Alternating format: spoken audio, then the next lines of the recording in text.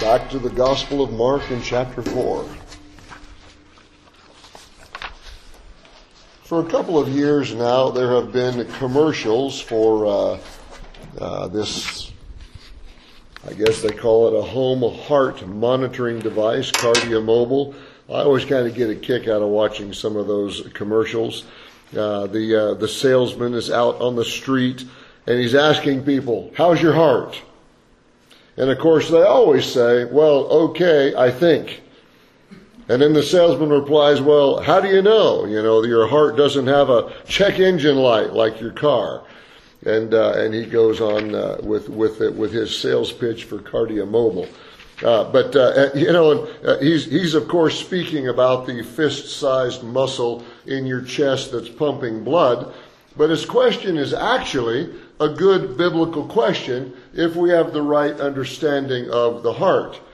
Biblically, the heart is the inner man, the mind, the soul, the real you on the inside.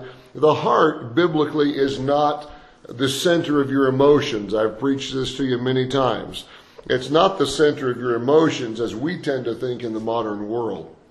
The heart in the Bible is the center of our thinking. It is the place inside us where we reason and where we meditate and where we choose. So the question, how's your heart, is best answered in Bible terms by our affections, by our attitudes, by our priorities, by our values, by our motivations, by our choices, by our lifestyles. So what do we love? What do we think about? What motivates us? What do we value? What are our priorities? That's how you know the condition of your heart biblically. That's why Solomon said in Proverbs chapter 4, "Guard or protect your heart with all diligence, for out of it flows the issues of life." Jesus said, "Out of the overflow of the heart, the mouth speaks."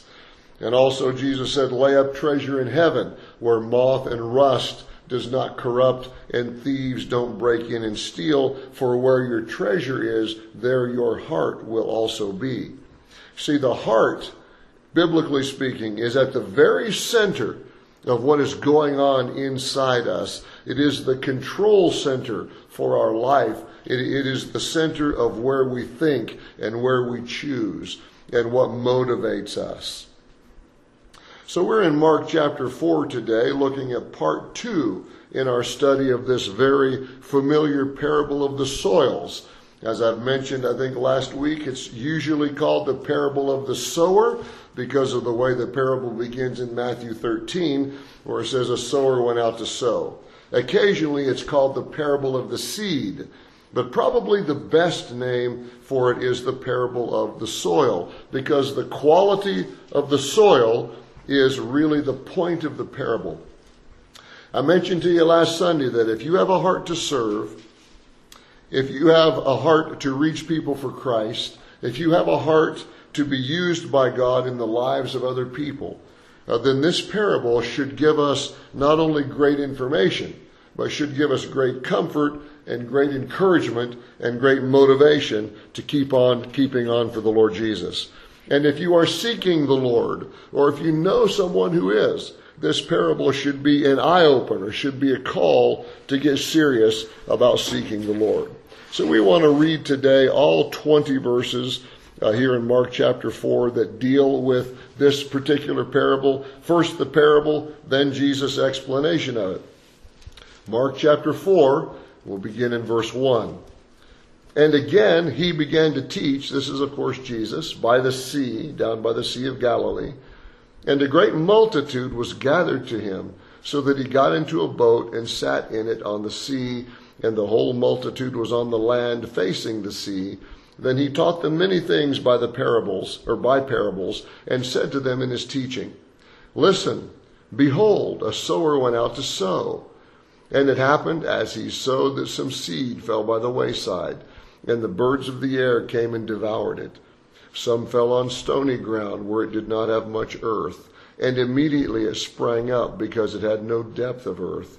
But when the sun was up, it was scorched, and because it had no root, it withered away. And some seed fell among thorns, and the thorns grew up and choked it, and it yielded no crop. But other seed fell on good ground, and yielded a crop that sprang up, increased, and produced, some 30-fold, some 60, and some 100-fold, meaning times. 30 times more than you planted, 60 times more than you planted, 100 times more than you planted. And he said to them, he who has ears to hear, let him hear. But when he was alone, those around him with the 12 asked him about the parable, and he said to them, to you it has been given to know the mystery of the kingdom of God, but to those who are outside all things come in parables, so that seeing they may see and do not perceive, hearing they may hear and not understand, lest they should turn and lest their sins be forgiven them. And we dealt with that entire teaching of what Jesus is explaining last Sunday. And he said to them, do you not understand this parable? How then will you understand all the parables? The sower sows the word. And these are the ones by the wayside where the word is sown. When they hear, Satan comes immediately and takes away the word that was sown in their hearts. These likewise are the ones sown on stony ground, who when they hear the word, immediately receive it with gladness. And they have no root in themselves, so they endure only for a time. Afterward, when tribulation or persecution arises for the word's sake, immediately they stumble. Now these are the ones sown among thorns. They are the ones who hear the word, and the cares of this world, the deceitfulness of riches, and the desire for other things entering in, choke the word, and it becomes unfruitful. But these are the ones sown on good ground, those who hear the word, accept it, and bear fruit, some 30-fold, some 60, and some 100. You may remember from last week if you were studying this parable in a university or a seminary, they would call it a paradigm parable, meaning that the parable provides a framework for understanding a bunch of other parables. It's a model or a pattern for understanding other parables. And it really helps us understand our world from an evangelistic perspective, from an outreach perspective. In other words, this parable describes to us how people will respond to the gospel and why they do what they do with the gospel. And nothing could be more important for us than this, because we who know the Lord Jesus as our Savior only have one primary ministry responsibility. If we were to sum up the Great Commission, the way that Mark did at the end of his gospel, we would say, go into all the world and preach the gospel to everybody. Since this is our primary calling as followers of Jesus, and this is the final ministry command that the Lord Jesus personally gave to us, then it's very important for us to understand the responses that we will encounter as we speak to people about the Lord. All of the other commands and instructions in the New Testament for us to obey are designed to produce in us a lifestyle, a testimony in the world that makes the message of Jesus believable. I mentioned to you last Sunday the old saying I heard about 50 years ago, what you do speaks so loudly that I can't hear a word that you say. Also, people often say, do you walk the walk or do you just talk the talk? You see, the whole purpose for trying to live a Christ-like life is so that we can bring people to Christ. If we look like the world and we act like the world and we talk like the world and we live like the world and we have all the same attitudes as the world and nobody sees us as any different from the rest of the world, then what is the point of Jesus? If he hasn't changed my life, if he hasn't given me a new perspective and peace in my soul and the joy of forgiveness and the confidence of eternity, if the Lord Jesus hasn't done that for me, and if you can't see that happening in my life, then what's the point of anybody else seeking the Lord? I said to you last week, we are called to be different, not bizarre or strange, but there should be a distinctive difference between the followers of Jesus and the rest of the world. Because if Jesus doesn't make a difference in our lives, then why should anybody else seek the Lord? How can our witness for Christ have any credibility? Why should anyone believe us? Now, this parable is designed to help us understand evangelism. You know that every parable, you may know this, every parable is not repeated by all four gospel writers. Actually, there are no parables recorded in the Gospel of John. All of them are in Matthew, Mark, and Luke. We call them the synoptic gospels. And the word synoptic simply means to see together. And so although the number of parables will vary depending on who's doing the counting and how they are defining a parable, if you were to average all the lists together, you'll get around 35 or so parables that are recorded for us. Some people have 39, some people have 32, but anyway, you got about an average of 35 that are recorded. But there are only 7 that are recorded in all 3 synoptic gospels. And our parable that we are studying is one of those 7. It appears in Matthew chapter 13. It appears here in the Gospel of Mark chapter 4. And it also appears in Luke chapter 8. So it is apparently important enough for us to know and understand it that the Holy Spirit directed Matthew, Mark, and Luke, all 3 of them, to include it.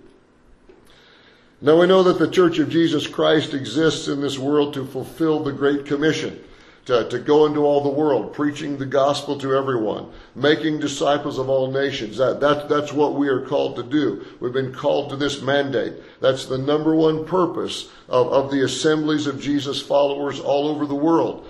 All of the other purposes that we have are all aimed at this number one purpose, as we've been saying. So growing in personal holiness and becoming more obedient to the Lord and worshiping the Lord sincerely, becoming spiritually mature, all of those things are to make us into the kind of Christ follower who has an effective witness because our lives and our lifestyles back up our words. But the ultimate end, the number one purpose for which we live in this world, is to proclaim the gospel. That's right at the heart of why we're here and what we do. So we proclaim the gospel of Jesus Christ. That's what a New Testament church does. So here we are in this world. Every generation of the Lord's people for the last 2,000 years, one generation after another until the Lord comes, we have this responsibility to spread the gospel to the ends of the earth. And frankly, it gets very frustrating doing that. The effort gets disappointing. It gets discouraging. And sometimes we get to the point where we feel like giving up on it all. We're tired of witnessing to people. I'm tired of the rejection. I'm tired of trying to answer their questions. We often find ourselves looking for reasons why our efforts are not more successful. We give out the gospel, it's either outright rejected or else it's received, and then those folks who profess faith in Christ, they either drift away or fall away or change course spiritually, and it seems that there are so few who commit their lives to Jesus and then they stay the course year after year. Well, so what's the problem? Why does that happen? There are lots of people in our modern evangelical world who say it's our fault. We're out of touch with the culture. We're out of touch with style. We're out of touch with popular thinking. We're not connecting with people. And I know that there are cultural changes. There's no problem with that. There's always been generational changes. I understand that. There are followers of Jesus in my ancestry that go back well over 100 years, maybe even further, and hard to trace back more than a few generations. So I know that things change through the generations. And we can modify and we can adapt a few things to adjust to those changes. We've made several adjustments here in our 38 years of ministry here, times and schedules and various things. But you know, our culture is deteriorating morally and spiritually. And if we keep adjusting to our deteriorating culture so we can stay supposedly relevant, then we are drifting right along with the culture and staying just a little bit above it so we can tell ourselves we haven't gone that far and we aren't doing that badly. So when we look like the world and sound like the world to try to reach the world, then we are saying that the problem with our evangelism is that we need to fix the sower of the seed, because it's our fault that so few people come to Christ and stick it out. I know how all that works out. I know that how all that would work out on a practical basis. It's a very controversial issue. How far do you go? How far do you adjust your life or your church to make things quote unquote relevant?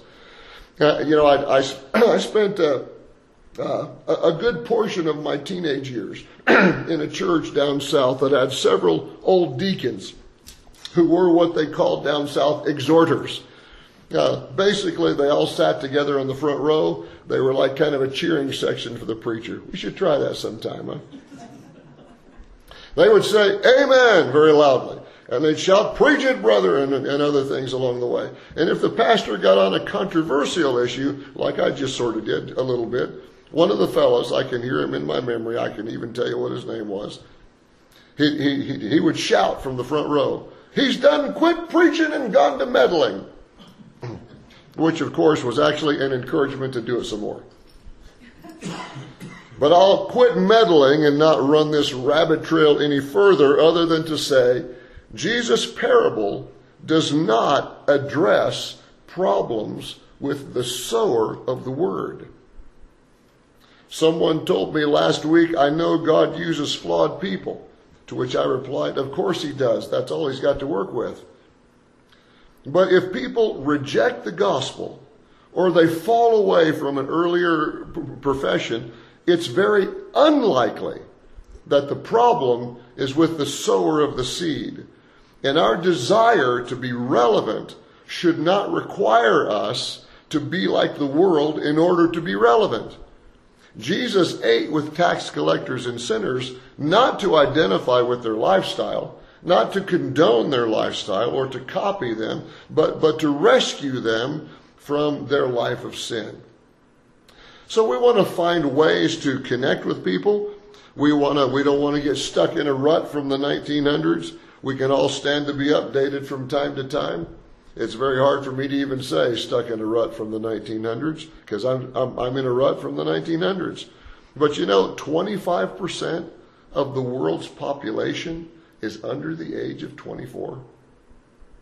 1/4 of the people living on this planet right now are under the age of 24. So yeah, we could probably all stand to get updated once in a while.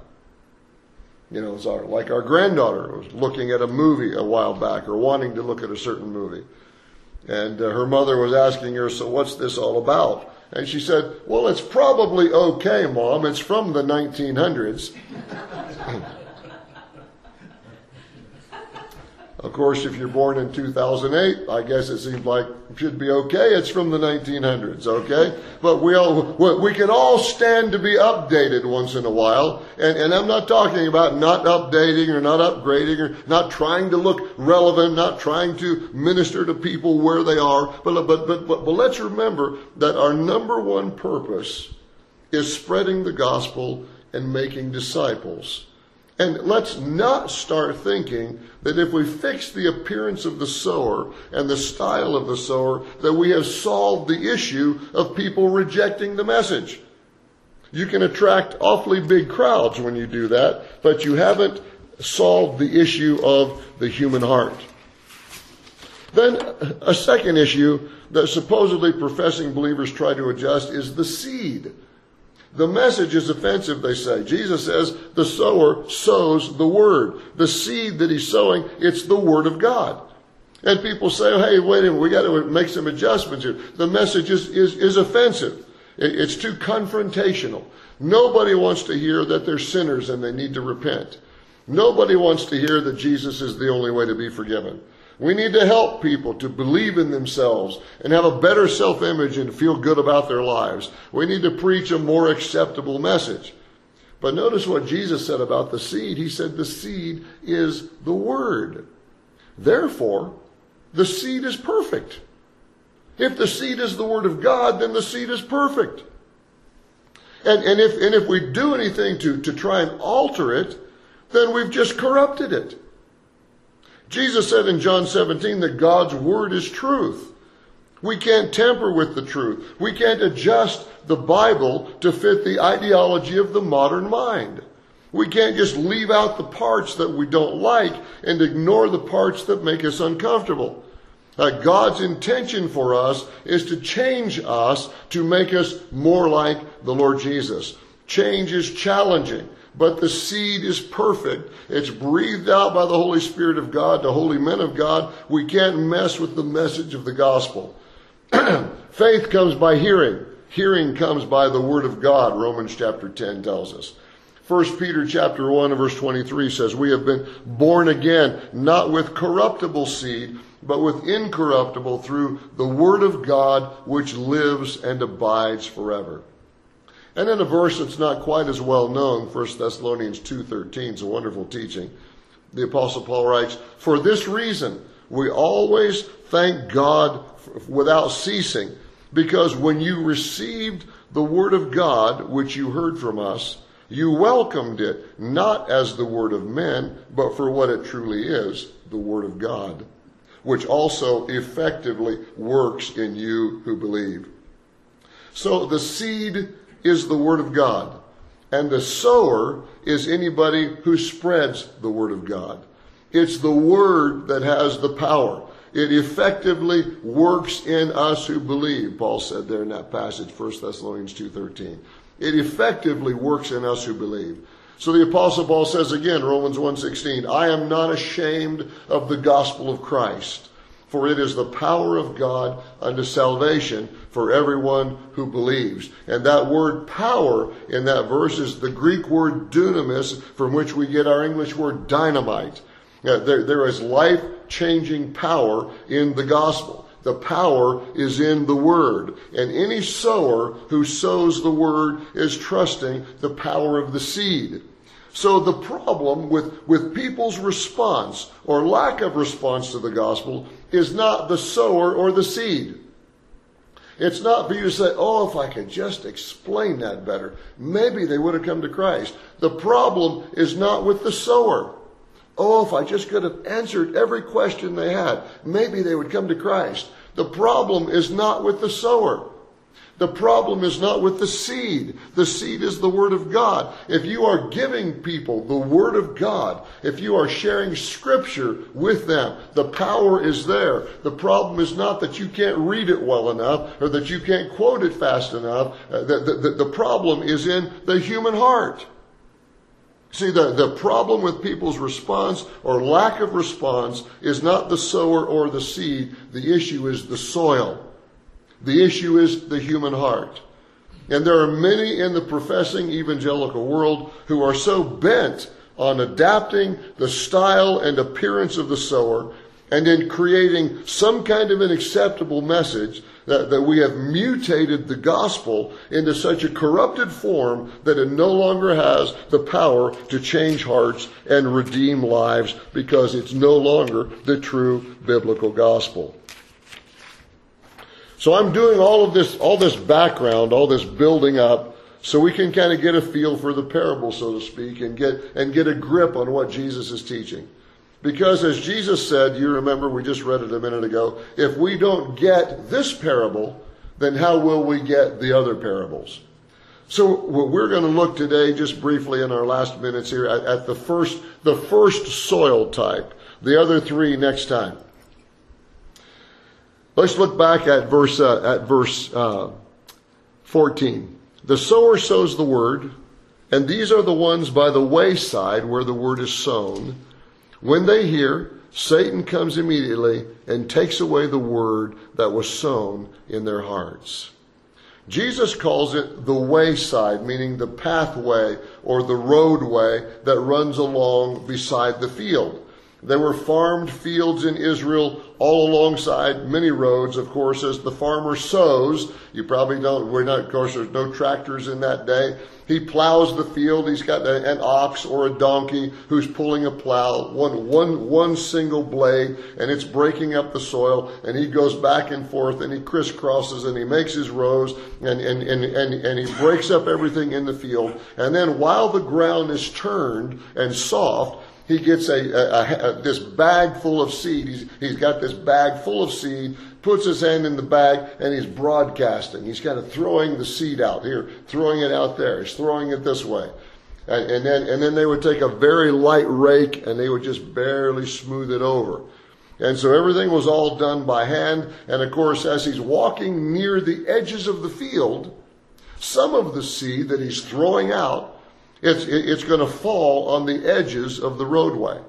The walking path right next to the field is packed down. It's hardened ground so that nothing can penetrate. It just lays on top of the ground and the birds swoop in and they eat it up. Jesus said in the parable here that the birds represent Satan. Satan comes and he snatches the seed away before anything can penetrate. I said last week that witnessing to some people it's like throwing a tennis ball against a brick wall.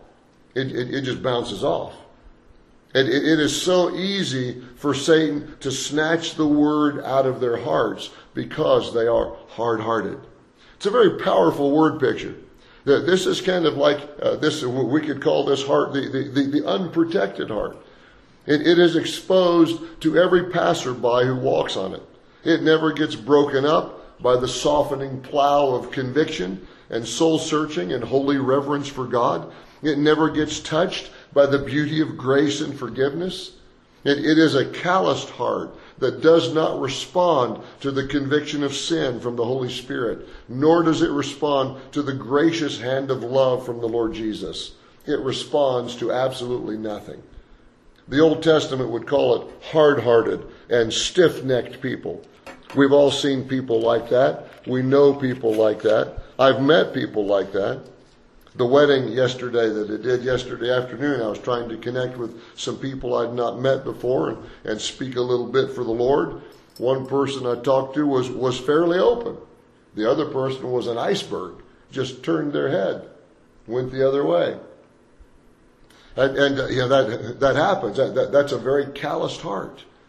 Rejection of the Lord and His Word has packed down the soil of their heart. They are so comfortable with their rebellion and their rejection that their heart is like a piece of rock. Their hearts are unprotected. They are overrun by the trampling feet of sinful rebellion. They may listen to what you witness, or they may listen to what you say. They may even visit church sometime. But 10 minutes down the road, the word is gone. It's been snatched away by the devil. And I want to close our thoughts by reading today Psalm 95. We referred to it last Sunday in its New Testament quote, but I want you to see the original Old Testament quotation, Psalm 95. Very interesting psalm, quite a psalm. Psalm 95. It's very short, it's only 11 verses. Let me read it to you. Oh, come, let us sing to the Lord. Let us shout joyfully to the rock of our salvation. Let us come before His presence with singing. Let us shout joyfully to Him with psalms. For the Lord is the great God. He is the great King above all gods. In His hand are the deep places of the earth. The heights of the hills are His also.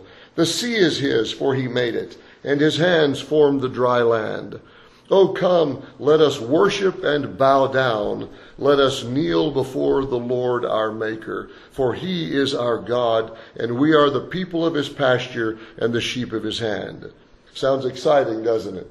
What a great God we have. Sing to the Lord, shout joyfully, worship and bow down, kneel before the Lord. And then this great passage that was quoted there in the book of Hebrews.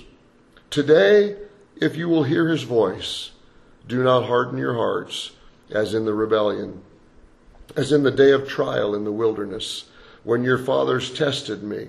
They tried me, though they saw my work. For 40 years I was grieved with that generation. And I said, it is a people who go astray in their hearts, and they do not know my ways. So I swore in my wrath that they shall not enter my rest. Kind of a heart-gripping way to end the song.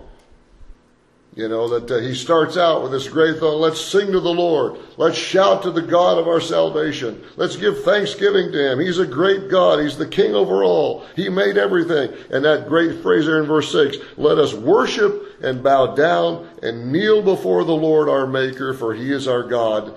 And then he jumps right into, so today, therefore today, if you will hear His voice, do not harden your heart. Because he said our ancestors in their generation, they saw the hand of God. They saw the work of God. And yet they tested him. They tested God. They rejected God. They rebelled against God. And God said, you are a people who go astray in your hearts.